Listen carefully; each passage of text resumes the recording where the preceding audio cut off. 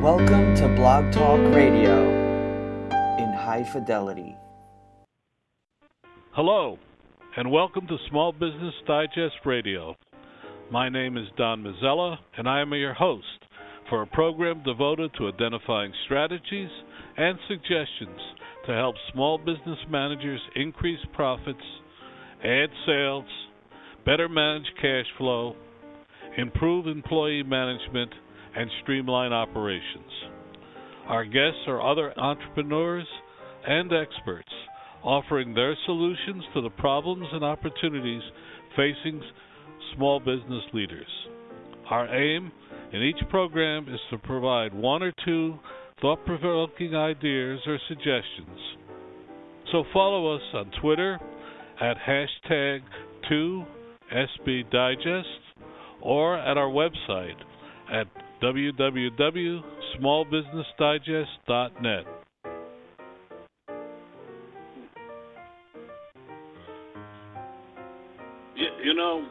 As we enter the second month of the year, the second month of President Trump's term, the world is changing. But one thing that seems to be constant is the need by small business leaders for money.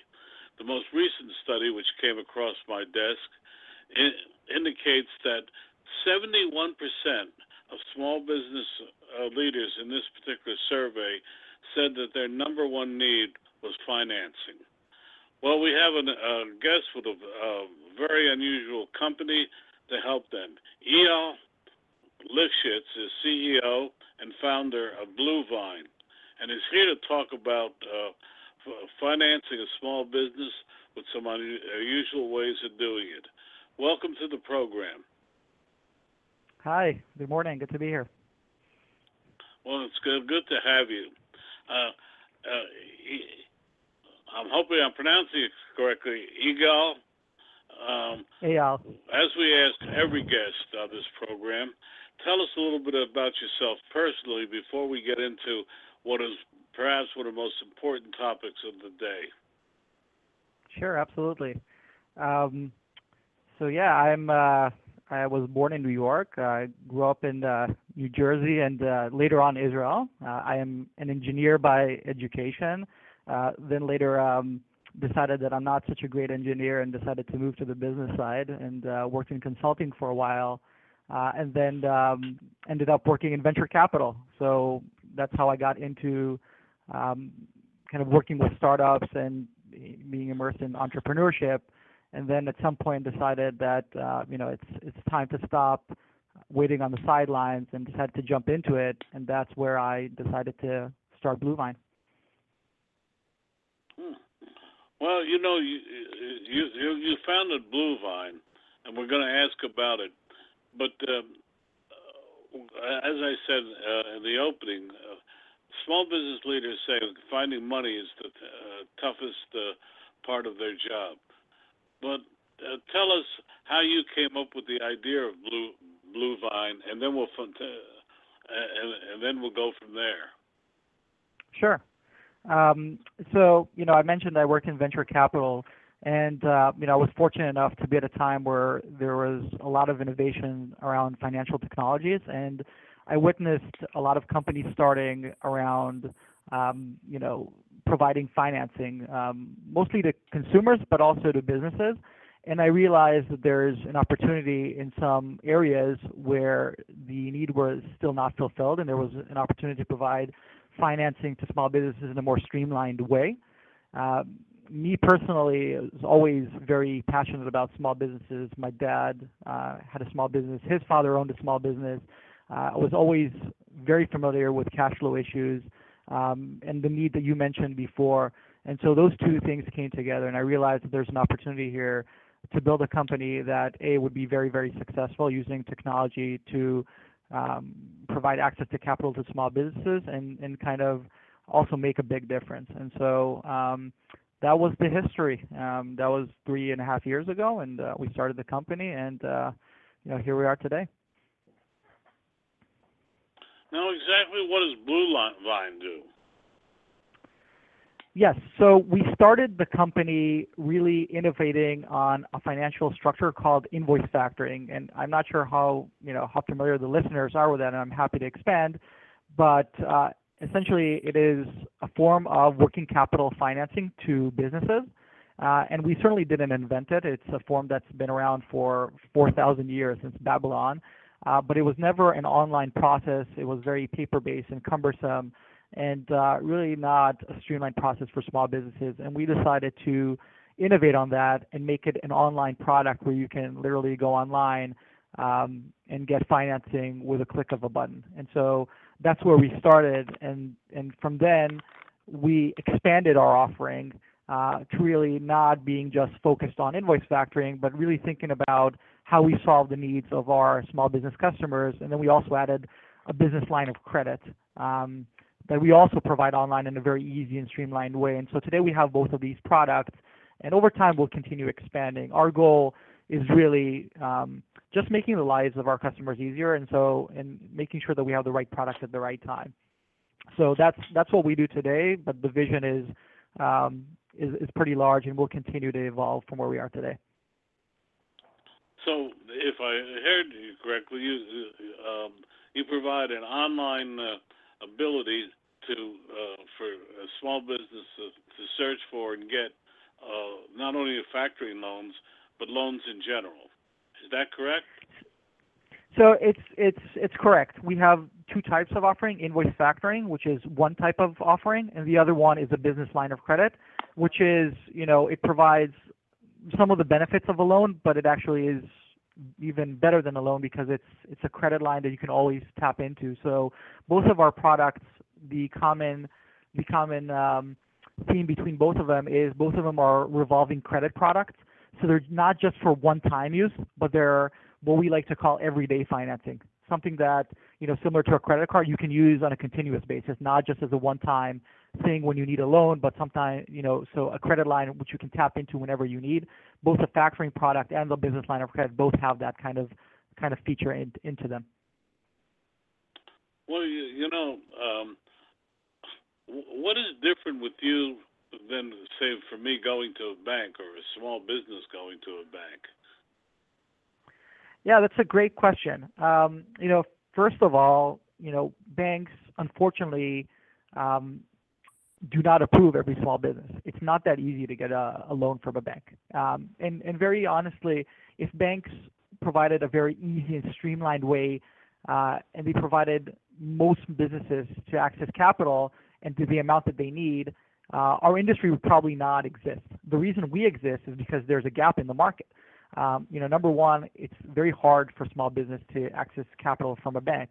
Some surveys have it that only 1 out of 4 small businesses gets approved for a loan at a bank. The other ones get rejected, which is pretty astonishing. So that's number one. And then number two, it's not an easy process. You need to fill out a lot of paperwork. It takes a long time. And, I think most small business owners would agree that one of the most precious commodities for a small business owner is their time. And so you can't always afford to wait a couple of months until you get that loan that you need. So both of these conditions have made it such that there is a strong driver for companies like ours to exist, where number one, we approve at a higher rate. You don't need to have perfect credit. You don't need to be profitable to access capital from us. And then also we do it very, very quickly. We approve sometimes within an hour. Okay. Again, it's the matter. It's not even the time, the matter of time that it takes us to give you the money, which could be like an hour, but it's the matter of time that it takes us to approve you and give you that, state of mind that that you have that capital available to you and you can go on to running your business. So that's kind of the short end of that. Okay. Well, then the obvious question, which is, how do you differ in terms of charges, in terms of the interest charge, et cetera? That's a really good question. So, one of the things that banks have a significant advantage over us is their cost of capital is effectively zero, right? Because they have deposits from the public, and so they're able to lend to to consumers or to small business owners at a lower rate than we can, because our cost of funds is much higher. So, our cost to the borrowers is more expensive. It's not insanely expensive, but it could be 20%, it could be more. Our goal is not to be the lowest cost provider. We cannot compete with the banks, but I think that question, when you consider the fact that we save the small business owner, money and time equals money, I think just by that nature we provide a significant benefit. And and to the small business owners which can't access capital from a bank, that's not even relevant, right? They don't have an alternative. So the alternative is not accessing capital at lower costs, but there is no alternative. And so if that business owner has an opportunity to use that capital in a manner which gives them more profit and it is positive from an investment perspective, they should definitely take that opportunity. I agree, but I heard a number in there. Maybe I'm wrong, but if your cost of capital is 25%, what must be the small business owners? No. Let me clarify. So our cost is as low as 15% APR today. So that's as low as you go, which is equivalent to credit card rates. Yes. And so we're kind of in that ballpark. Sometimes we're slightly higher, but that's kind of the pricing that we're equivalent to, I would say, credit card rates. Yes, very much so. Then definitely fits in. But let's go. You're the founder of BlueVine. Give us the URL for our audience. It's very simple. It's www.bluevine.com. Our name is basically the combination of blue, the color blue, and vine, like grapevine, one word, BlueVine, and it's bluevine.com. Well, how did you come up with that name before we go any further? Yeah, it's an interesting story. I mean, I'll tell you the true story, not the there's kind of a couple of versions of that, right? Depending how much I want to make that story sound more interesting. But I'll tell you the short end of that story is I wanted a name that really kind of symbolizes growth, and I liked vine as a growing plant to symbolize growth. I wanted something that people can associate with, and then I like blue as a color. I think it symbolizes credibility, and then I learned, and that's kind of the part that I sometimes leave out. Then I learned that there's actually a thing called the BlueVine. It is short for Blue Trumpet Vine, and I stumbled upon that. I learned that that's kind of when blue trumpets grow in a vine, it makes it look like a blue vine, and so I really kind of like that, and so that's how the story happened. The part about kind of stumbling about BlueVine, that was more by accident. I didn't know about BlueVine until I started Googling the combination of blue and vine, and then I kind of stumbled upon that. Well, we like an honest answer, and that sounds like a terrific answer. We always ask that question because it's amazing how companies get named, and it's always funny. And now you've been in business a while.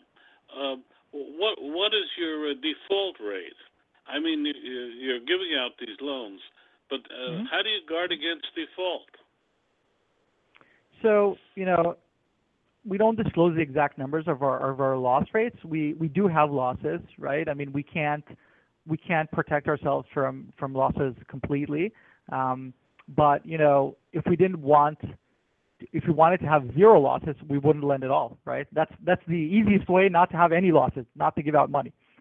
But we do want to give out money, and so there's two answers behind that. Number one, we lend responsibly. Okay, we do a very careful job in underwriting, in making sure that the folks that we are lending money to, we are looking to lend to more and more small businesses, but we're looking to do that in a careful and responsible manner.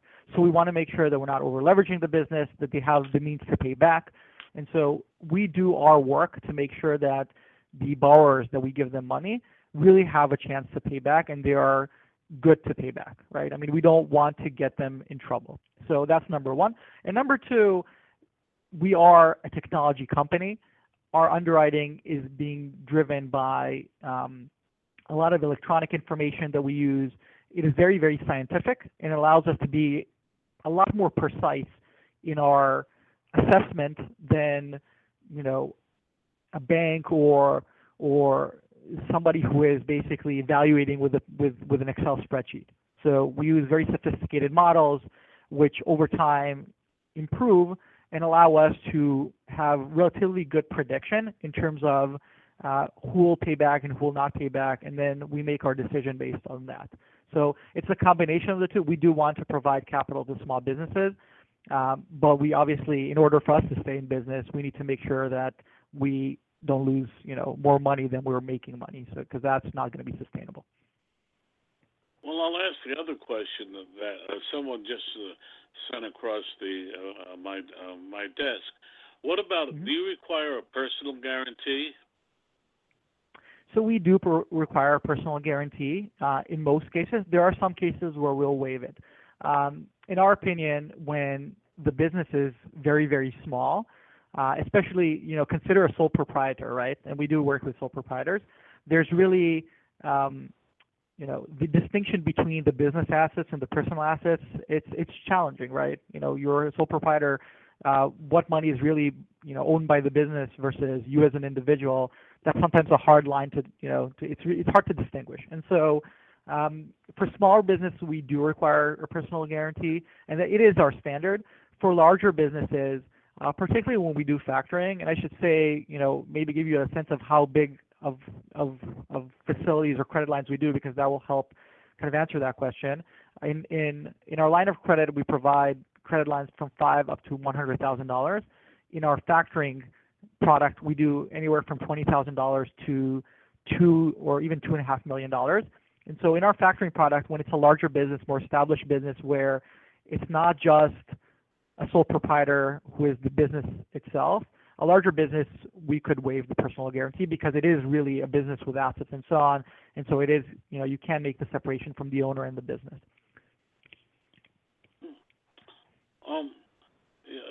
You've been in business for a while. If someone were to ask you, and I'm asking you, what are 2 or 3 things you've learned as a small business leader that you'd pass on to other small businesses? That's a great, really great question. So, 2 things maybe that kind of on the top of my head. Number one, you need to really test your assumptions, right, in business. And we've learned that, as a company grew, right, we had a lot of preconceived notions about how things would work and even what our customers wanted, right? And that's kind of how we started. But, a lot of these things we learned out that we were just flat wrong. And so, it was important to do 2 things. Number one, consistently and continuously test your assumptions, right? Especially if those are hypothesis-based. And be open to learning that your assumptions are wrong and to, be humble enough to correct your mistakes, right? And so I think especially if you're making assumptions not based on information and data, then as you learn, you kind of need to course correct. And we've constantly learned, and that's what's made us successful. So, constantly learning and especially kind of testing your assumptions, I'd say that's number one. And number 2, a critical part of our business is getting to know our customers. And that's where we've learned the most about running our business. Like just speaking to our customers, understanding their needs, understanding that they're not all the same, which is, I can't tell you how many different things we hear from our customers. And, and really listening, right? It's not not just having a conversation and making your points across, but like really listening into what they say, because you can just learn a ton, and that will really help you evolve your business. Because ultimately, if you provide a delightful service to your customers, that is the ultimate way to succeed. I don't think you can succeed in a business by mooching your customers. I think that is very short-lived. I think you may maximize profit in the short run, but if you want to build a lasting business, a successful growing business, if you really focus on making your customers happy, you will be successful. And so I would say those are two lessons that we've learned and have definitely helped us grow.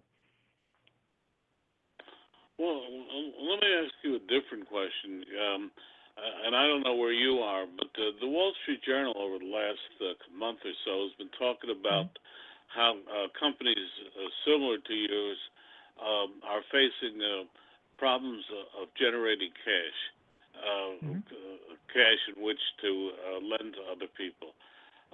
Where do you get your financing from? Yep. So there's different types of companies in our space. They typically fall into one or two categories, and sometimes there is hybrids. One is peer-to-peer lenders or marketplace lenders, which is more being recently called. Those are ones that the capital on their platform comes from. It's basically investors buying the loans, right? That's one type. The other type is balance sheet lenders, which is ones that basically borrow from institutions and use that capital to lend out, right? The main difference is, do you keep the capital? Do you as a business, do you keep the capital on your balance sheet? Do you borrow it, and do you take on the risk of the loans? That's the balance sheet model. The other one is the marketplace model, which I started with, which is you as the lender, you don't take the risk. You lend to your borrowers, but then you immediately sell it, in the back end to investors. And so we fall under the category of a balance sheet lender. We have today 2 warehouse facilities. We basically have credit lines. Same as we provide to our customers, we have institutions that provide us the capital. We have 2 of them. One is from a bank, and one of them is from a large asset manager.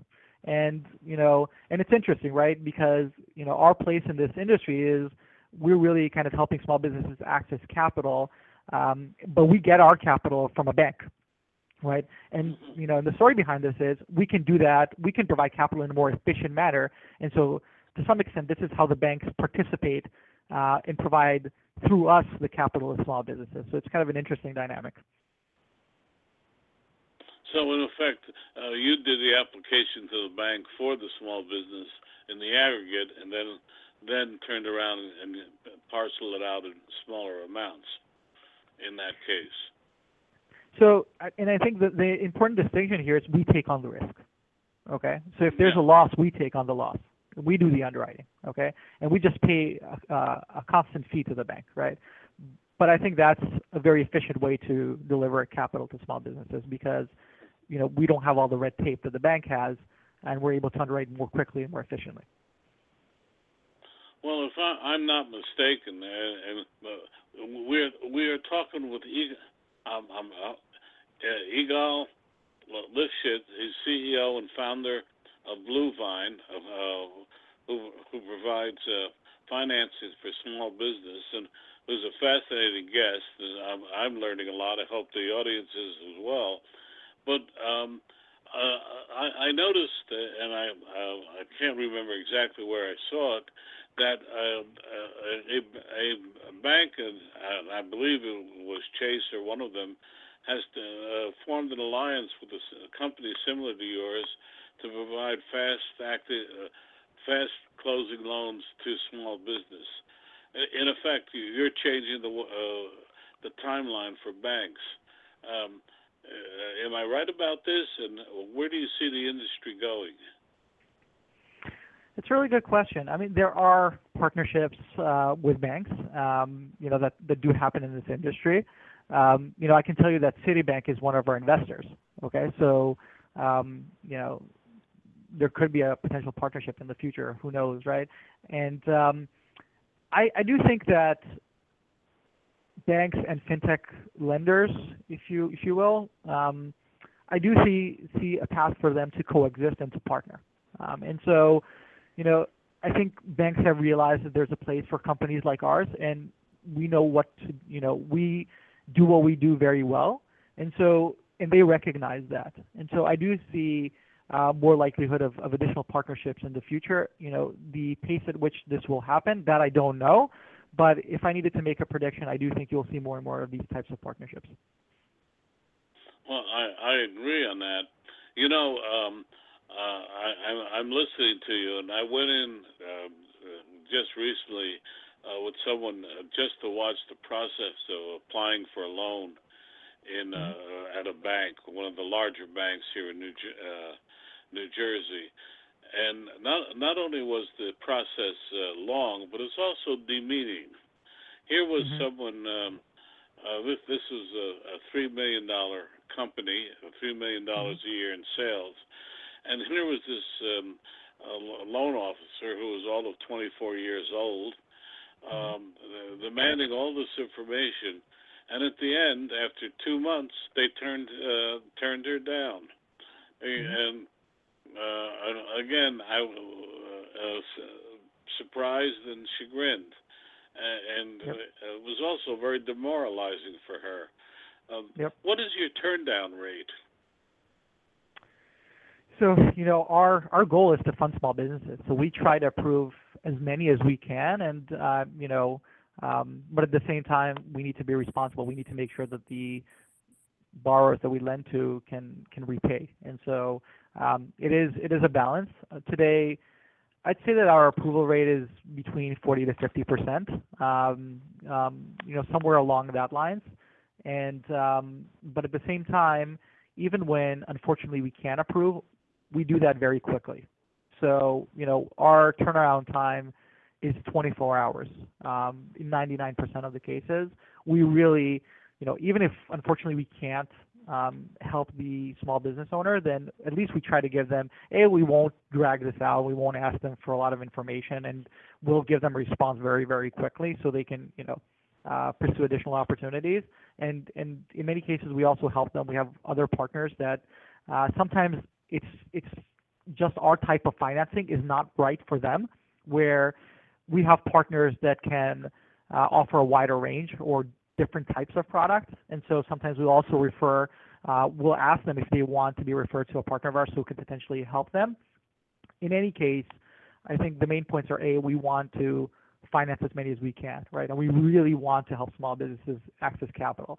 And then the second point, if unfortunately we can't for one reason or another, then at the very least, we'll tell the business owner, very, very quickly and not have him jump through hoops and waste unnecessary time. This has been a fascinating half hour. Again, tell us how people can reach you and your company, because I'm sure somebody out there really wants to hear about more. Well, awesome. I mean, we have our website where there's a lot of information there. Again, it's BlueVine.com, and then we have a phone number which is on the website. We are a technology company. We are a fintech lender, but we have people here. You can always call us. There are people who will pick up the phone. We have account managers. We have sales representatives, and so we are always happy to have a conversation and explain our products in more depth. And we look forward to serving more and more businesses and helping them access capital. Well, I've found this fascinating. I'm so glad you came and joined us today, and hopefully we'll invite you back later on this year to talk more. I have one more question. Has your rate of applications gone up in this year? We're seeing people seem more, small business leaders seem more optimistic this year. What has been the trend for capital? So we've been growing very, very rapidly. We've funded about $200 million in 2016, and we are on track to fund near $500 million this year. So we've been growing at a very fast rate, and we're seeing a lot of demand for small business owners. And yes, we are. We're looking forward to serving more of them. And right now we do see an increase in demand. I can't yet point out what the reason is. If it's a micro reason, is it because of that we're doing well and that we're kind of coming into more people's attention, or is it an industry thing? That I don't know yet, but I'm hoping it's both. Well, I hope everybody's is as successful as you are. Thank you so much for being with us today, and have a great year, and come back again. Thank you so much. Take care. Be good. Our next guest is John Swanciger. John, I always get your name, Swanciger. He's CEO of Manta. He's talking about a lot of things because his company is fascinating. John, welcome to the program. Thanks for having me. John, please, your last name. I always have trouble with Mazzella. I have it as Swanciger. Swanciger. It's not an easy one. I'm used to it. Well, thank you for getting me off the hook, but my job is to get it right. You're CEO of Manta. You do a lot of things, but we're going to start by asking you one question, which is a little bit about your personal background before we talk about anything else. Sure. So my background is I've been in technology for just over 20 years now. Started off in consulting, and then kind of made my way through the travel industry space. Did a few different companies there, kind of big and small. Some of the notable ones are a travel company called Hotwire that ended up getting sold to Expedia and IAC. And then Starwood Hotels, which a lot of people know from Sheraton and Westin and those brands, but always on the tech side, one way or the other. And then kind of found my way to Manta about 3 years ago. What really was an interesting business that has been around since 2005, a small business community of about 3+ million members. Based in Columbus, Ohio, and we have an office in the San Francisco Bay Area as well. But really a company that is focused on helping small business owners grow and be successful, and we have products around that. Well, you do a great job. That's why you're on this program. But let's go a little bit more into depth on Manta. And tell us a little bit more about it, because that was a question that came across my desk this morning. What is Manta, and how does it work? Yeah, it's a good question. So, Manta started as a small business directory. So, consumers that are looking for contractors, plumbers, electricians, local attorneys, local medical practice, business services, accounting, these kinds of things, would often find these businesses on the Manta directory. And from the small business community, Manta is one of the top 3, top 5 places that you usually want your information to be correct. And so a lot of business owners would come and claim their business on Manta, and that's the 3+ million that we have on there today. But really, that was important. We still get, about 15 million unique visitors a month. It's highly trafficked. But we also realized, several years ago that we could offer some products. We were getting so many inbound questions to help small business owners get found online and grow.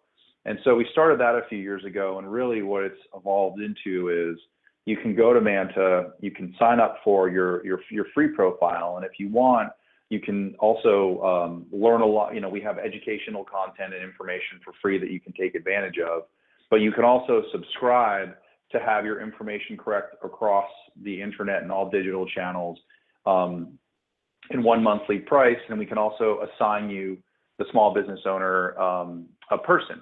We call them a marketing pro that can kind of go through on a regular basis, on-demand basis, areas where you might want to be aware or make changes, and whether that's your information is wrong on your Google My Business page, or you have a Facebook page that maybe needs some attention and should have some content on it.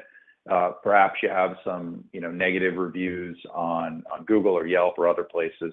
So we kind of collect all that information and score it and really put it into digestible chunks for the small business owner, but told through a person. So it's not just a computer or a bot that's telling you, it's a real human. That is a succinct explanation. I'm glad, and I'm probably going to come back to it later on. But you're also here because you have a new fascinating survey that I was hoping you'd share with our audience some of what it said and some of your thoughts on it. Sure. So we do a lot of surveys, and one of the ones that we recently did is around SEO or search engine optimization, or pay per click. They call it PPC, but it's basically Google. How do you get leads via Google? And so what we did is we contacted or surveyed, I should say, just over 600 small business owners, and got a sense for what they think about Google, if it's valuable to them, and what they kind of how they look at Google and search as a channel. And what we found is, a lot of small businesses aren't taking advantage of the full capabilities of Google, especially their AdWords product, which is you can go in and bid on some words. 40% of the respondents didn't feel that, AdWords yielded any new leads for their business. And then another 33% just said it wasn't very productive. There were just a few leads. So you're talking about 3/4 of the audience that really has this very powerful channel and just not either finding no value in it or very little value. So other thing we found is that the small businesses really weren't in a position to embrace mobile. And if you think of yourself as a consumer, you're probably on your phone a lot, whether it's an iPhone, an Android, or some other type of phone. You're searching for services around where you are. You're using that almost as your primary, computing device. And we found that 62% of small business owners just admitted they didn't even have a website that was mobile friendly. So even if someone's able to find you through Google and they click on a link to your website, we've all seen the sites that it's really difficult to view on your phone. You have to kind of scroll around. You can't get the information you want.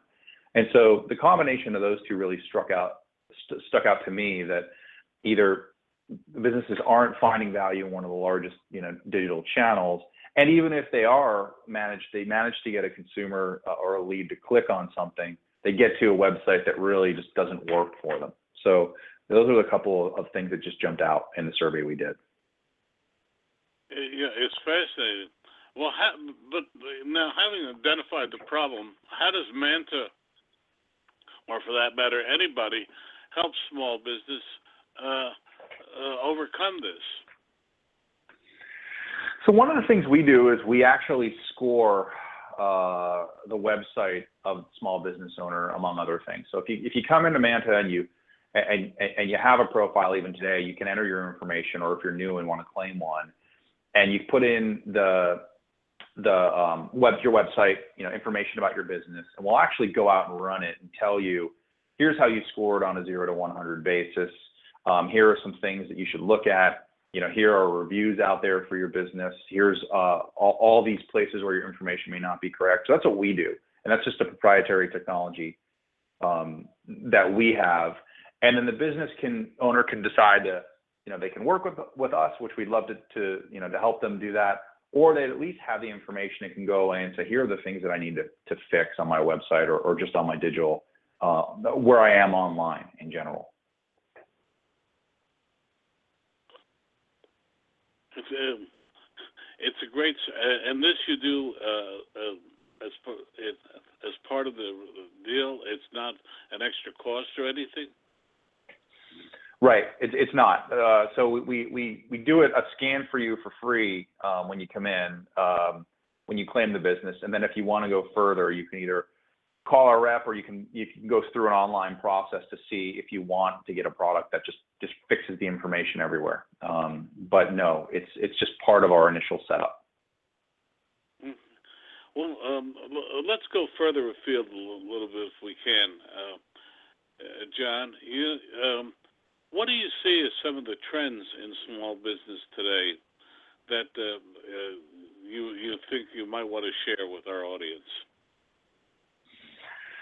So I think some of the big ones are really around search, right? So there are different ways to search for your business. A lot of customers go through, and if you see changes that Google has made, they'll do a search for contractor in my area.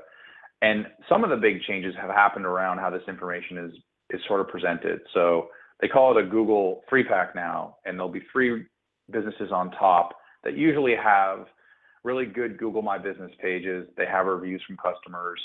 They have information up there, and that's very different. And that's search engine optimization is free also. So it used to be a situation where anybody who had a website could be found, and you might get in the first one or two pages. But now really the game has sort of changed a lot in terms of how people find information.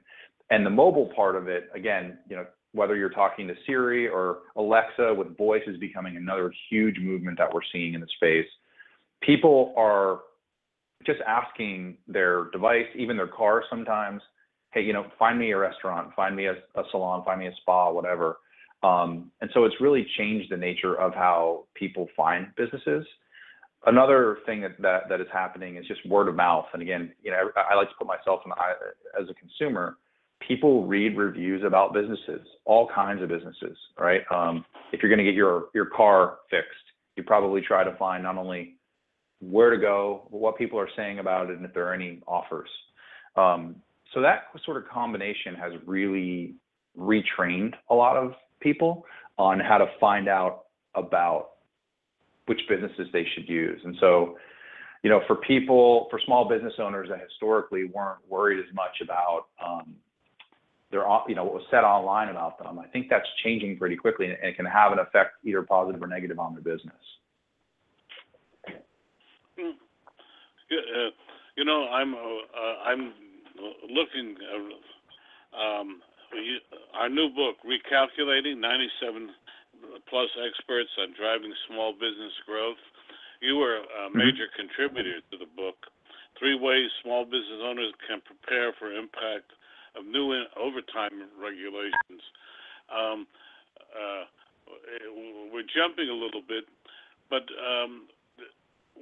what do you think is going to happen with this new administration in terms? Do you think that the regulations, et cetera, that have seemingly small business felt handicapped over are going to ease?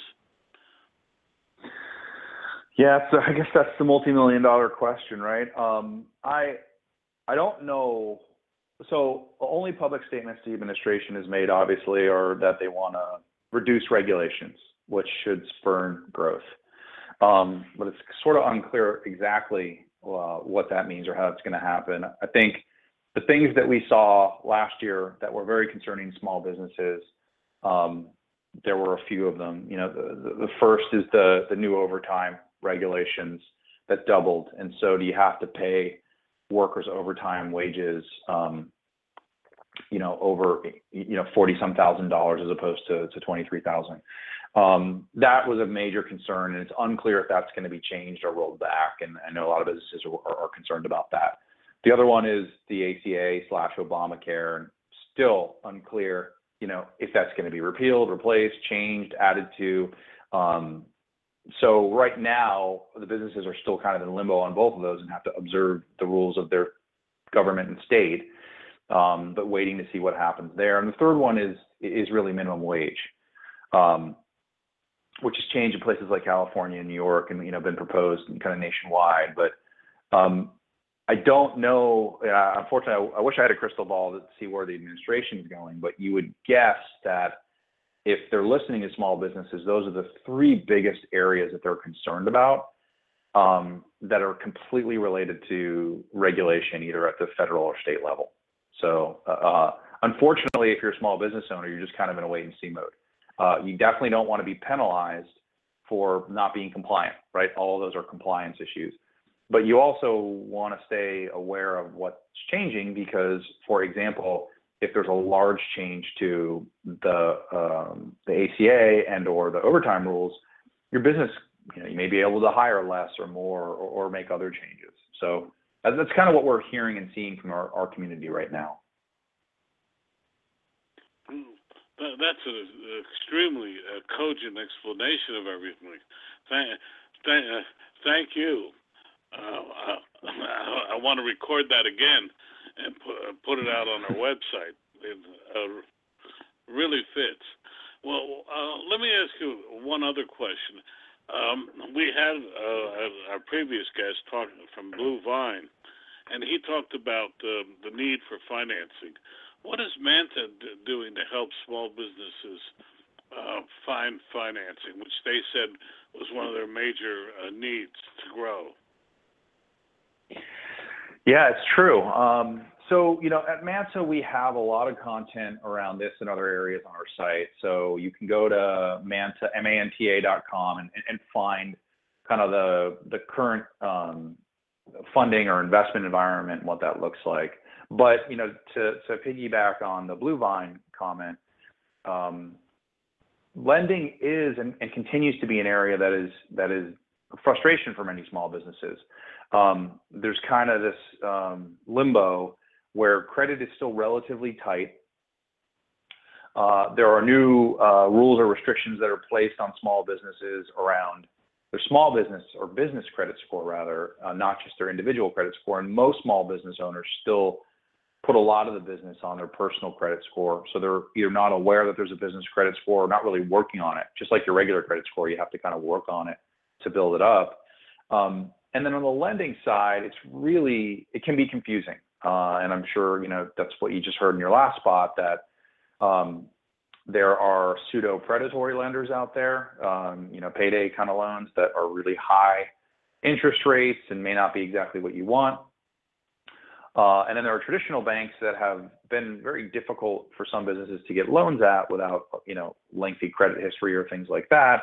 And there's sort of the in-between new players, the lending clubs of the world that are out there and use different types of criteria to lend to small businesses, but they're not really well understood or known.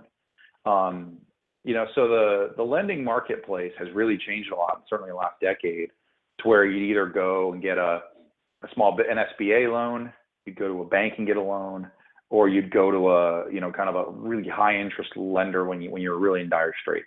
Now there's tons of options in between.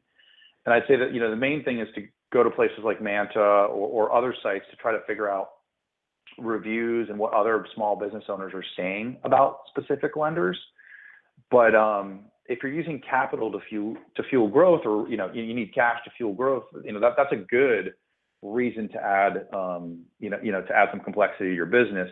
You just want to make sure that the lending partner that you're choosing is aligned with that and doesn't expect to have all the money back in shorter term than you're actually able to grow the business, or the interest rate's so high that it actually cripples your business. These sorts of things. And places like the SBA are still, I think they're underutilized in many cases because they market a little bit differently. So I understand why small business owners are confused, is because it's a pretty complicated landscape right now. Yeah, and it's a difficult landscape, and one that I don't think is going to improve radically over the next few months. It's going to take time. But you brought up an interesting point. John, how does one find your business score? Someone just emailed me and said, how do I find my business score? It's funny. We did a survey and we wrote some articles on this, and there are different ways to find your business score. There are places like Dun & Bradstreet that have a score for you. There's not necessarily a standard. There's a few different types, but I would frankly, again, at the interest of pushing Manta a little bit, but I would go to somewhere like Manta and look up the way, read some articles on how you track your business score, how you find it, and how you manage it is a bigger thing, because a lot of people don't even have a business credit score. So how do you start a business credit score? How do you get how do you get business credit extended to you? These types of things. It's new, it's a relatively new thing. And there's, like I said, there's a DMB one, there's different agencies that are trying to start their own, but it's important to at least understand, do you have a score now? And how do you get started? And then actually worry about the steps in your score. But the biggest one really is that your DMB, or Dun & Bradstreet credit file, which many businesses aren't really up to that. They may know their DUNS number, but they're not sort of checking in on that. Well, will you tell them again, spell out your website for our audience? Sure, it's manta.com, manta.com. Well, I use it a lot, so I know its value, and I'm so glad you joined us today. Do you have any final thoughts that you'd like to pass on to our small business leaders? Yeah, I mean, I think an easy place to start that can be daunting, I get on the internet, is just search your business as if you were looking for your business. Type in some search terms to Google to try to find not only your own business name, if people are finding that, but in your local area. That is a great place to start, that many businesses either don't have time to do or don't think of or regularly check, because you can not only find how your either website or service or Google My Business page is performing, but you can also kind of see what your competitors are doing and get some ideas that you may be able to pull in. The same thing that the small business owners do every day, right? If they're looking at competitors' work or taking a look at their information. Same thing for their Facebook page. I think it's important for the small business owner to know how customers are reacting and reviewing their own business, but also how they think about competing shops. I just think it's something that's really readily transparent on the internet now, and it's not taking advantage of as much as it should be. It doesn't cost anything in many cases. Yeah. Fascinating. John, thank you so much for joining us today. I know I learned a lot. I hope our audience did as well, and I hope you'll come back again sometime and talk some more. Happy to. Thanks so much for having me. No, thank you. Be good, and good luck to you. All right, you too. Take care. Thank you for listening tonight. All of our guests are invited because they offer actionable advice to our audience. They do not pay to join us, but rather demonstrate their capacity for helping our audience add profits. Thank you for listening, and we'll be here again next week.